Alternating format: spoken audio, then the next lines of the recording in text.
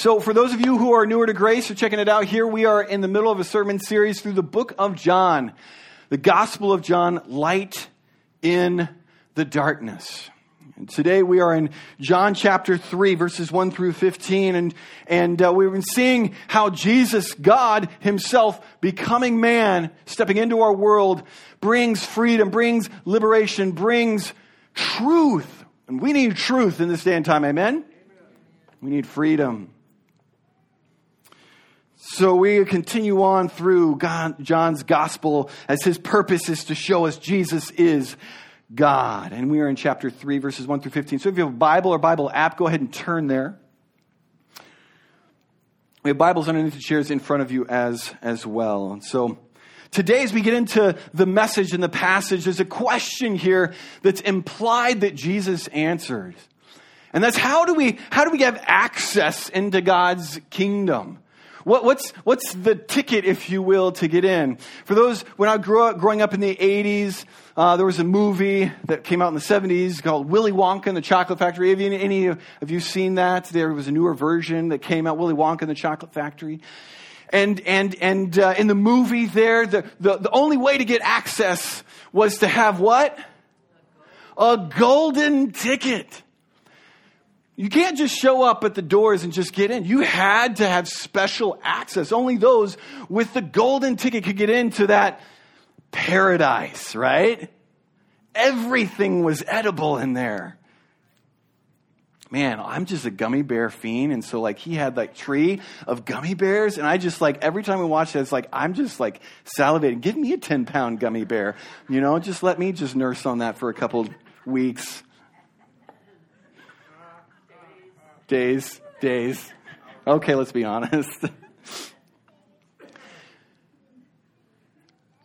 But you could only get in if you had the golden ticket. I think there was 6, right? 6 golden tickets, maybe 8. There was a limited amount. As we come to God's kingdom, there's a similar kind of assumption that a lot of people have different ideas of who has access and how we get access into God's kingdom, into true paradise. And Jesus answers this, and it's not what the people thought at that time.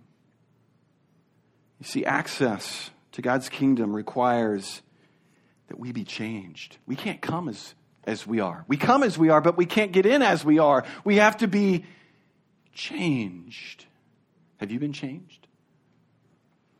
Do you know if you're going to see the kingdom of God? Do you know if you are part of the kingdom of God now? Have you been changed? Let's jump right in. John 3, 1 through 15. Now there was a man of the Pharisees named Nicodemus, a ruler of the Jews.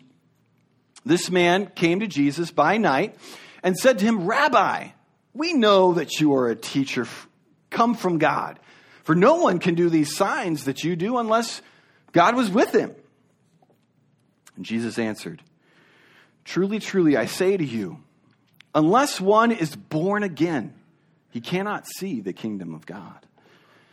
Nicodemus said to him, "How can a man be born when he is old? Can he enter a second time into his mother's womb and be born?" And all the mothers cringed. Jesus answered, "Truly, truly, I say to you, unless one is born of water and the Spirit, he cannot enter the kingdom of God. That which is born of the flesh is flesh, and that which is born of the Spirit is spirit. Do not marvel that I said to you, you must be born again. The wind blows where it wishes, and you hear its sound, but you do not know where it comes from or where it goes. So it is with everyone who is born of the Spirit." Nicodemus said to him, scratching his bald head, you can imagine, because really, spiritual people are bald. "How can these things be?" Jesus answered him, "Are you the teacher of Israel, and yet you do not understand these things? Truly, truly, I say to you, we speak of what we know and we bear witness to what we have seen, but you do not receive our testimony. If I have told you earthly things and you do not believe, how can you believe if I tell you heavenly things? No one has ascended into heaven except he who descended from heaven, the Son of Man. And as Moses lifted up the serpent in the wilderness, so must the Son of Man be lifted up, that whoever believes in him may have eternal life. Let's go to prayer, friends, and ask for the Spirit's work in us. We need you, Holy Spirit, to hear your word, to respond. This isn't just a textbook that we would accumulate more knowledge that we're going to forget later on. Jesus, this is your revelation. This is your love letter to us. This requires a response. And in fact, you seek to change us, Lord. So we invite you, overcome us, break down our barriers and our walls, move in us this morning to hear and respond. And Spirit, come upon me, your servant, to communicate your truth, your word. May I be your vessel, this broken vessel. And Jesus, change me. I need you. I need you, Spirit. In your name we pray. Amen. Amen. As we come to today's passage, we've just previously heard at the end of chapter 2 that Jesus was doing all kinds of miracles and signs in Jerusalem, but he didn't trust the people. They believed, but their belief was shallow. You see, they were attracted to all the miracles and it's kind of like the entertainment, right? He was entertaining. He showed power. There was wonder and curiosity, but there wasn't belief in him that he was God and that we should surrender, be my king. There wasn't that kind of belief going on. And John moves on, coming to this passage now with Nicodemus, leading us to be prepared like Nicodemus is probably one of these people, right? And so we have from Nicodemus here, Rabbi. Right off the bat, he calls him, it acknowledges him as a teacher, and he explains more. Nicodemus, being a Pharisee, a teacher of God's word himself, he was a man of authority, like a pastor like me, and he acknowledges Jesus as a teacher. We know in verse 2 that you're a teacher from God because nobody could do the signs that you do. So there's some street cred that Jesus has got there, that they recognize that, okay, there's something special about you. But notice he only ascribes to him teacher. He doesn't even give him prophet. He doesn't give him Messiah. And boy, there was a lot of buzz around the Messiah, the King, the Savior to come. He doesn't acknowledge him in those ways. But he's curious. He's coming to him. You're a teacher, clearly. But who really are you? It's kind of the question that's implied. And Jesus answers him. And remember, Jesus, when he talks and when he responds like at another level. Like he gets like right at heart of what's going on in the situation and what people really, really need to know and hear. And people ask for one thing and Jesus goes sometimes off the board. And we're like, where did you come from, Jesus? He doesn't waste any time, gets right at it. Jesus isn't small talking here. Truly, truly, I say to you, unless one is born again, he cannot see the kingdom of God. Boom. Jesus just drops the mic, drops a truth bomb here on Nicodemus. And you can imagine Nicodemus just trying to catch up with Jesus. Because he just said, hello, you're a good teacher. And Jesus comes at him with the depths of the knowledge of God and philosophy and theology and truth. And Nicodemus is trying to orient himself. What do I say? How do I respond? How can a man be born again when he is old? He can't wrap his mind around the depths that Jesus is getting at here. Jesus is getting at the heart of the Pharisee here, Nicodemus, the one who's a teacher of the law, the one who would be teaching people how to be part of God's kingdom, how to be God's people. And Jesus blows things up because the assumption is, well, I'm a Jew. Okay? God chose us through Abraham, Isaac, Jacob, whose name got changed to Israel. We're part of Israel. We're God's people. We were born into it. We're part of the kingdom. Or even more so that Nicodemus is a Pharisee. He's a teacher. He's one who's trying to be consistent with his life and his teaching. There's integrity there. Nicodemus was not one of the corrupt. We know that about him.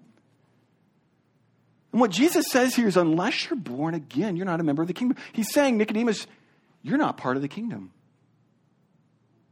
You can imagine how offensive, how taken aback Nicodemus is right now.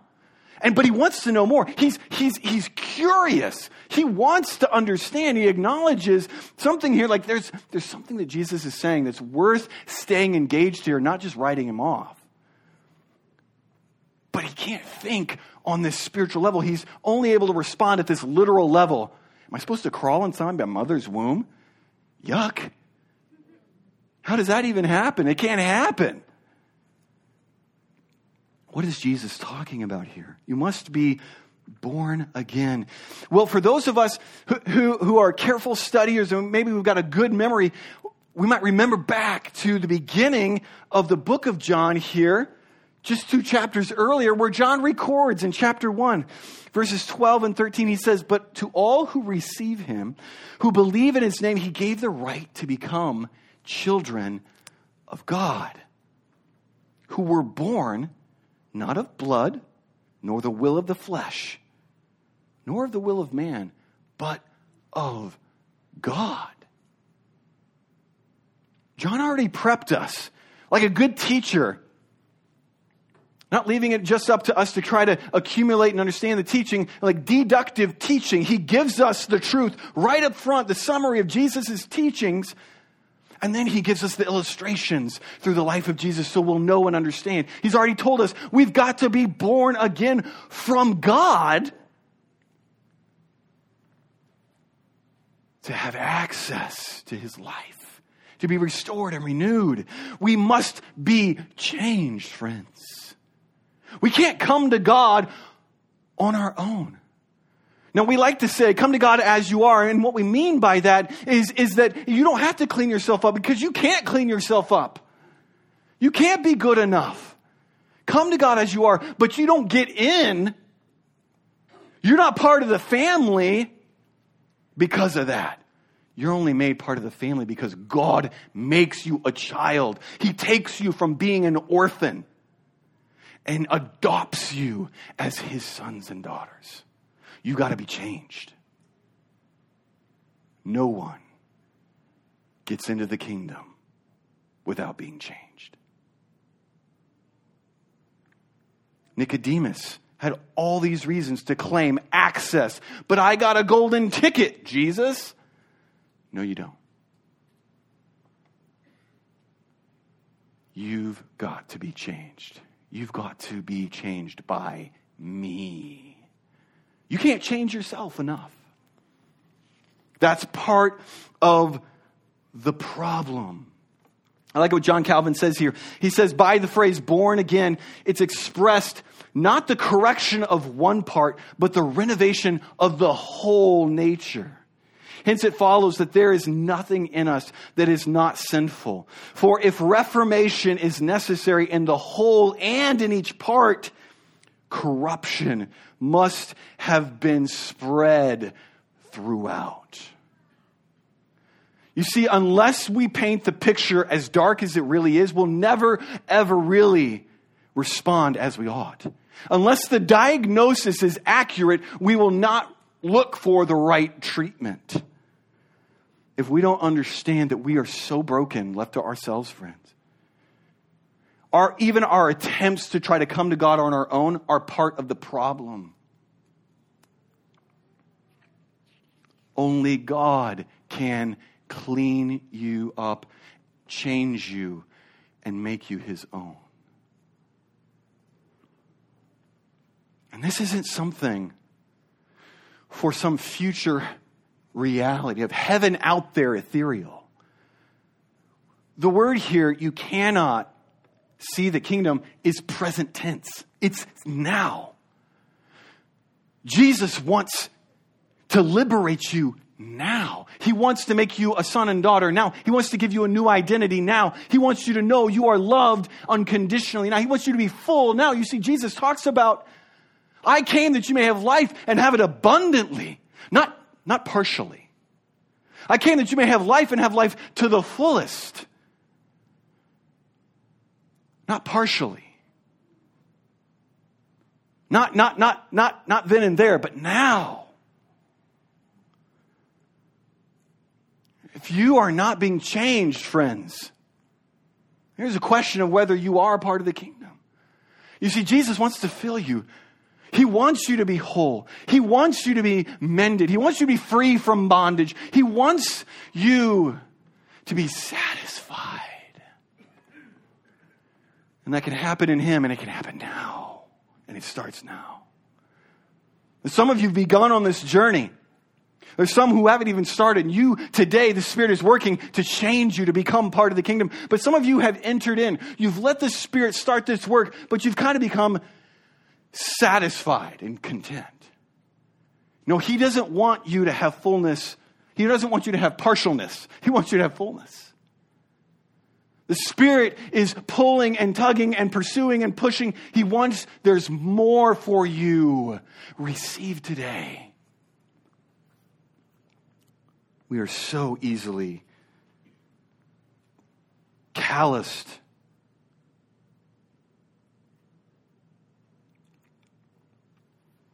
How can a man enter his mother's womb a second time? In order to come in to the kingdom, we must be changed. The means for that, the source of that change, as we've been saying, is God. Jesus more specifically says it's the Spirit. We look in beginning at verse 5. I tell you, unless you're born of the water and the Spirit, you cannot enter the kingdom. You must be changed. The source of that change isn't you. Isn't you trying harder, doing more, being cleaned up. The source of that change is not you.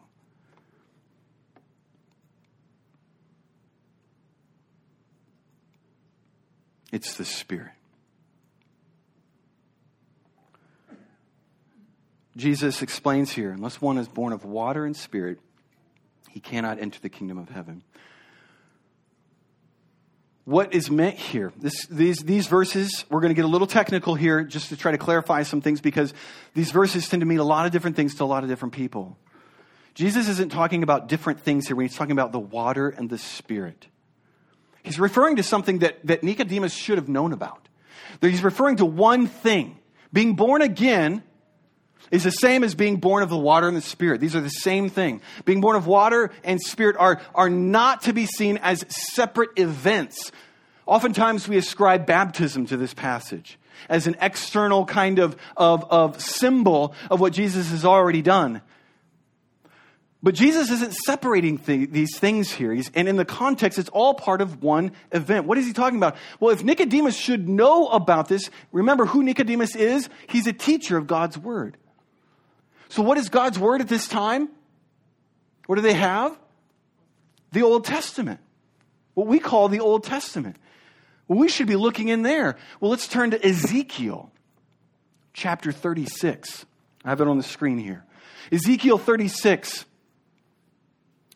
I will sprinkle clean water on you, and you shall be clean from all your uncleanness. And from all your idols I will cleanse you. And I will give you a new heart and a new spirit I will put within you. And I will remove the heart of stone from your flesh and give you a heart of flesh.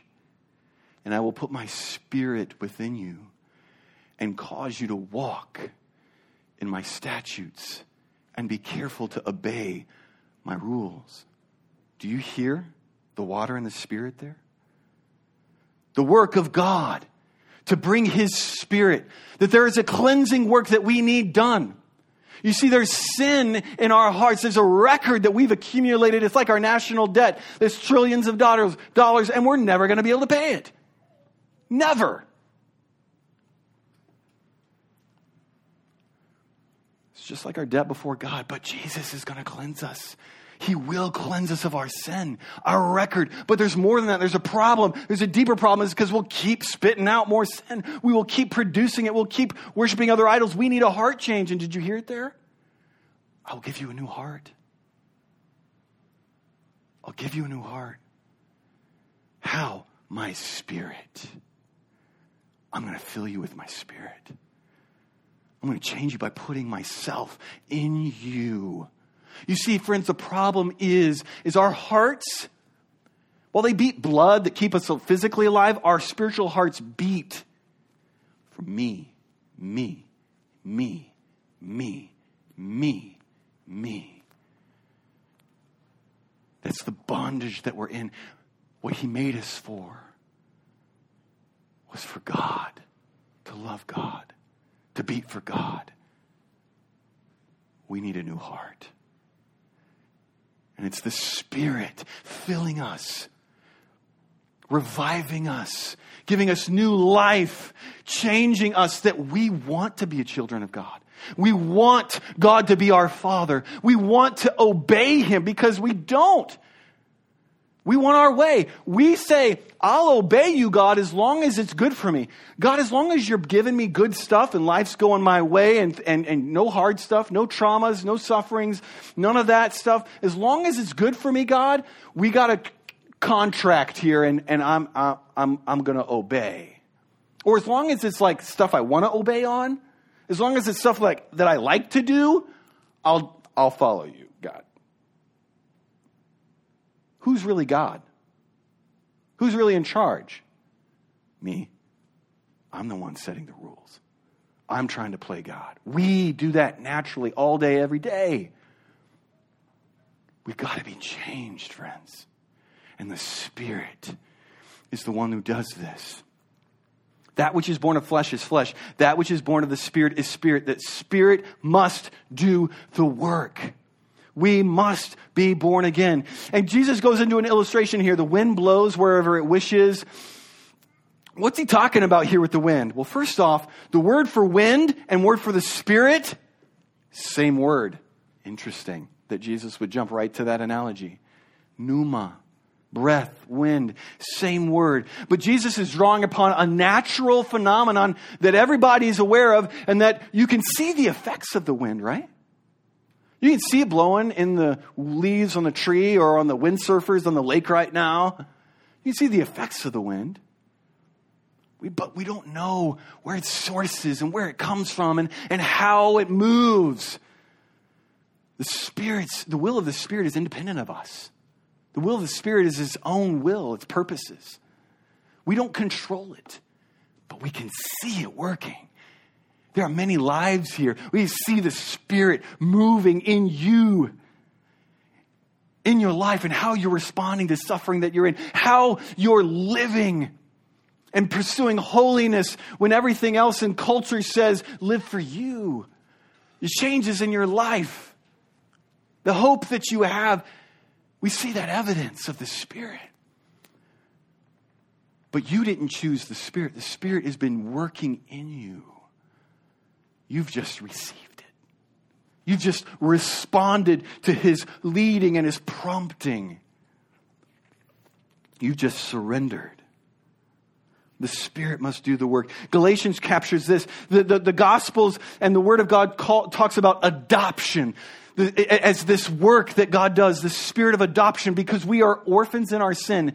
And when you've seen attachment work itself out. You know, we've been through adoption process and work, and as a past family therapist, I did a lot of work with attachment issues. And when you see attachment at work in a child that's been broken, there's just this survival mode that we're stuck in. The only person I can trust is me. Now, I might follow along with the rules in order to get something from someone, but I don't trust them. I'm not surrendered. I'll just work the system to get stuff from it. There's something that's got to change inside that orphan. His legal status might change, or her legal status might change, and it may become a son or daughter on paper, but there's something more. They're not a child until they say, Mommy, Daddy. Until there's trust. Your way is better than my way. It's adoption. Galatians 4 says this, but when the fullness of time had come, God sent forth his Son, born of a woman, born under the law, to redeem those who were under the law, so that we might receive adoptions as sons and daughters. And because you are sons and daughters, God has sent the Spirit of his Son in our hearts, crying, Abba. You hear that heartbeat. Daddy, I trust you. I love you. Even though I can't see, even though I don't understand, I obey. Your way, not my way. Abba. So you are no longer a slave, but a son and a daughter. And if a son and a daughter, then an heir to God. Do you hear the kingdom language there? You are an heir. You see, only children make it into the kingdom. Only children are heirs. This is a work of the Spirit, friends. Is the Spirit working in you? Do you know? Do you know that the Spirit is working? Has it started? Have you been changed? Are you just working the system? You were just working this Christian thing, this God thing. Or maybe you've been on the fringe and you're just asking questions. You're just showing up and you're just wondering about this God thing in general. Spirit of God is working here today, friends. As we talked about earlier, this presence of God is here working, and he's moving to draw you to himself. Jesus goes on. Nicodemus is still confused. He can't understand this. Because all the categories of his understanding of how he's made right with God and how he's before God, it doesn't make sense. Jesus is blowing his mind. And he says, how can these things be true? How can it be? And Jesus kind of humbles him. Are you a teacher of Israel and you don't understand? We speak to you of what we know and what we bear witness to, what we've seen. You do not receive our testimony. How can you understand when I talk of earthly things and you don't believe? And he goes into explaining here the source of truth. He is the source of truth. No one knows what's in heaven and the heavenly things except the one who's gone up to heaven, who's one who's been in heaven, the one who's from heaven and come down to earth, the Son of Man. I'm teaching you.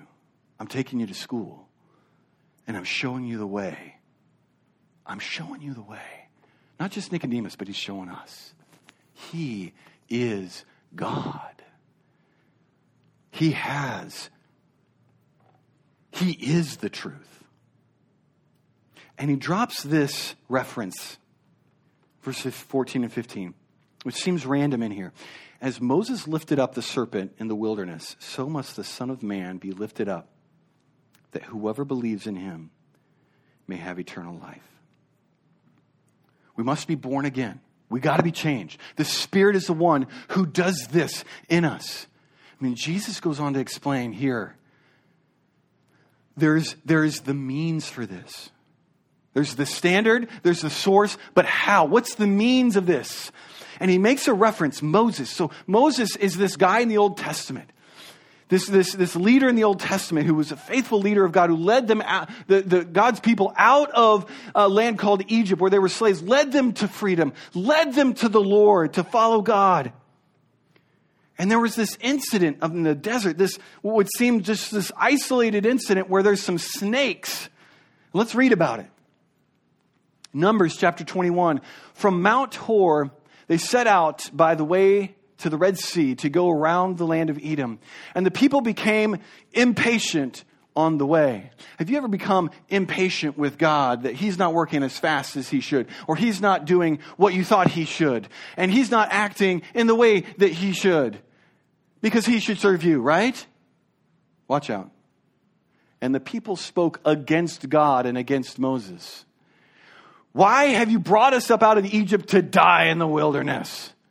For there is no food and no water, and we loathe this worthless food.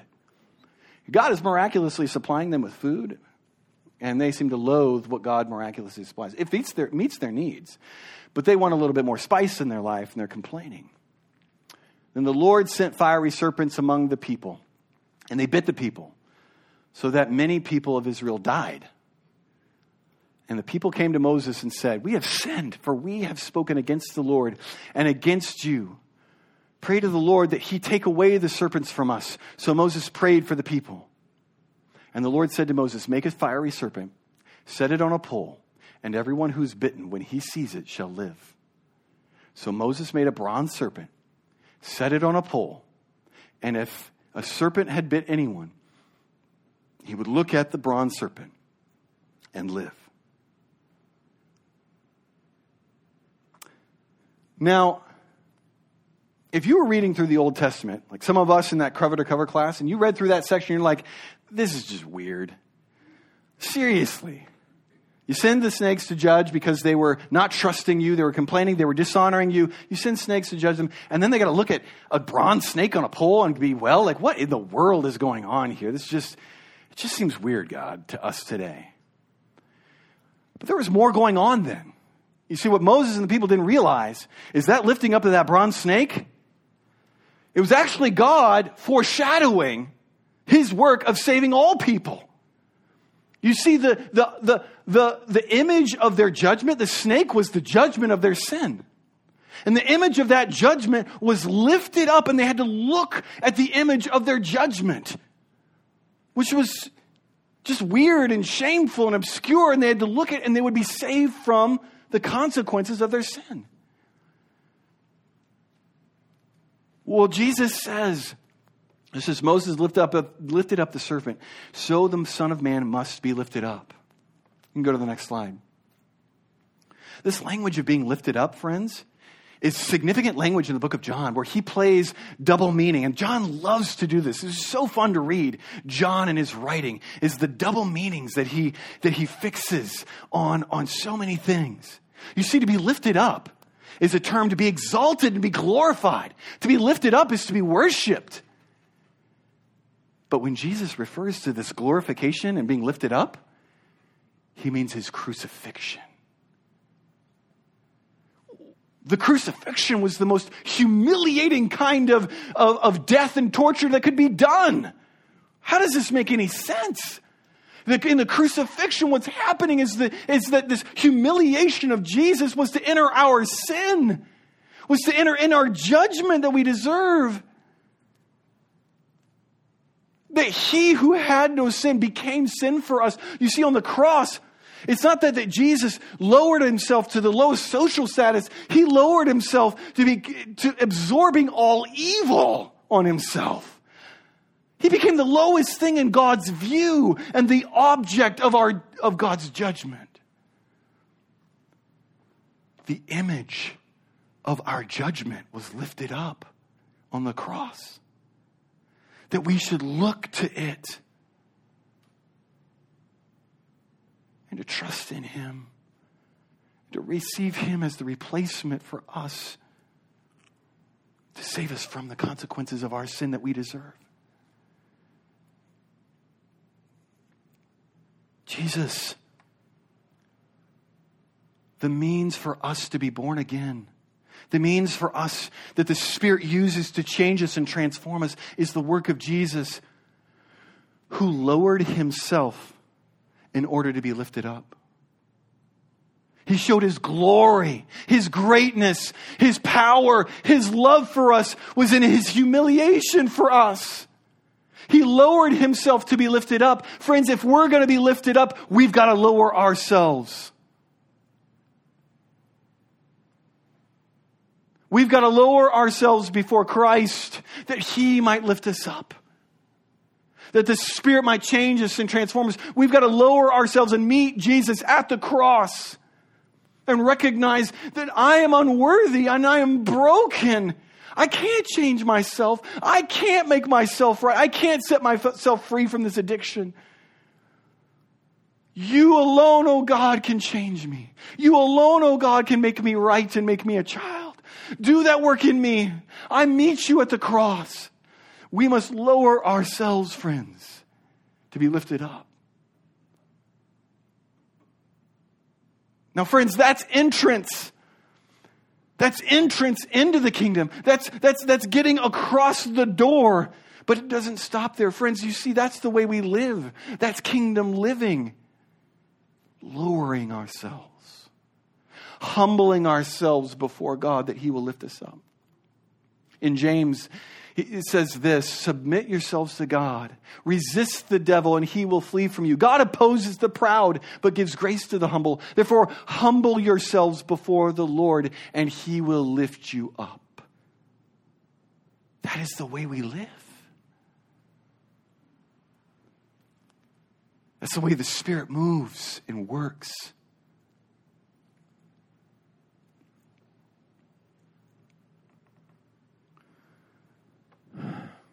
We can't get into the kingdom on our own. We must be changed. We can't change ourselves. God must do that work. The Holy Spirit. And he does it through the cross. Through the humiliation of Jesus himself for us. We've got to meet him there and let the Spirit do his work. Friends, you don't have to go finding the Spirit. He's here. He's pursuing you. It doesn't matter what gutter you've fallen into or where you've run off to. It doesn't matter what you're struggling with, what may hold your life, what other people say about you and your identity is wrapped up in. You see, I love Francis Thompson, 19th century poet, a man plagued with depression. He had mental illness and struggles and darkness that continued to bombard him with lies about himself. He struggled with anxiety and poverty. He was a man who was well off and he knew having everything and he knew having broken and nothing. And he wrote a poem called The Hound of Heaven, reminding himself and all of us that the Spirit of God doesn't stop running you down. Many of you know we have a corgi. His name's Nacho, and we love Nacho. And Nacho, when we go for walks, we call him Sniffer Sniffs a lot because he loves to get a trail on a bunny or a squirrel. And he knows where they're at, and I can't see him. Well, the other day we were on a walk, and he is going at it. I don't see any bunny, but it was behind the tire under a car, and he could tell it was there, and he was bound to get it. And when I'm going for a walk, and it's like, come on, Nacho, let's go. And he digs his behind heels in, and he buries his front shoulders. You get to see these corgi muscles rippling. I'm kind of, I like that. I like seeing that. I'm a guy. And he is dug in. He's going to have that bunny. And sure enough, there comes this bunny running out, and he goes after it. And he will go after that bunny even if that collar is choking him. He's going, he's going to have that bunny. Jesus, the Holy Spirit is the hound of heaven, friends, and he will have you.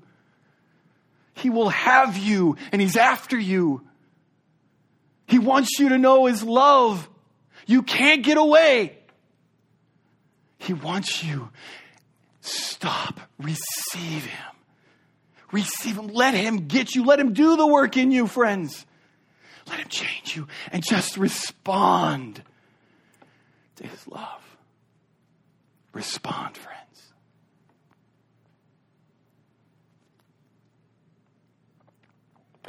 We're going to have communion here as a time of just reflecting and receiving. Jesus lifted up. The Spirit works to point our eyes. Look to Jesus. Stop looking at yourself. Look to him. Let him define you. Let him empower you. The Spirit points us always to Jesus. Satan points you to yourself. Look at you, how good you are. Look at you, how bad you are. Look at you, you can't do this. Look at you, you can do it all by yourself. That's Satan. You. The Spirit is Jesus, Jesus, Jesus. Yeah, I can't. I don't have to. He can. In communion, the Spirit is working, is a reminder pointing us to Jesus. He's lifted up. Look to him. His body was broken. That bread represents his body broken for you. He took your penalty. That blood represents the cleansing. And it's his body and his blood that changes us. Be changed. And if you've already received Jesus, if you've already let the Spirit start that work, friends, let it encourage you. Let the Spirit fill you today again afresh. And meet you right where you're at. Let the hound of heaven catch you. And if it's Nacho, he's just going to lick your face off. He's going to give you endless kisses. I'm sure the Spirit won't do that, so it won't be as awkward. But let him love you. It's extravagant. It's unrelenting. Let him meet you now. I'm going to invite the worship team to come on forward here. I'm going to have the ushers come down here to pass these out. And we're going to receive these cups, these packaged communion. And today, normally we receive these together and we take them together. I'm going to invite you to take this on your own as the Spirit leads you. Spend some time in prayer, receiving the Spirit's work. He's working now. He's meeting you now where you are. Maybe that's to come to God for the first time. Maybe that's to encourage you and empower you to keep going. Maybe that's to lift your spirits and your eyes to look to Jesus, not yourself. The top part, there's a little thin film here to peel back for the wafer, which represents the body of Jesus. And then the thicker tab is for the juice, which is the blood of Jesus. When you are ready, when your heart is ready before God, receive his body is broken for you. His blood shed for you. You don't need to be a member here at Grace to participate. You need to be a member of the family of God. And maybe that entry point, that first time is now. Come. The Spirit's pulling, inviting, welcoming you now. Let's pray. Holy Spirit, work in us. We surrender. Let your Spirit, I ask for your help for those who are struggling with pride. For those who are struggling with pride. I don't have a problem. No, I can't. I gotta do my work. I gotta do it my way. I gotta figure it out. Lord, break them. Relieve them of their selves. Let them just crumble in your arms, Lord Jesus. Lord, meet those who are struggling with this martyrdom, this false modesty. No, I got to clean myself up. I'm not good enough, Lord. I'm not good enough. No, you aren't. It's true. I am. Receive me. Lord, meet them there. Let their hands let go of their sin, Lord Jesus, and take hold of you. Spirit, meet us. Renew us, refresh us, encourage us, Lord God. And let us go forward, not just in this moment riding a high, but God living in your power. In your name we pray.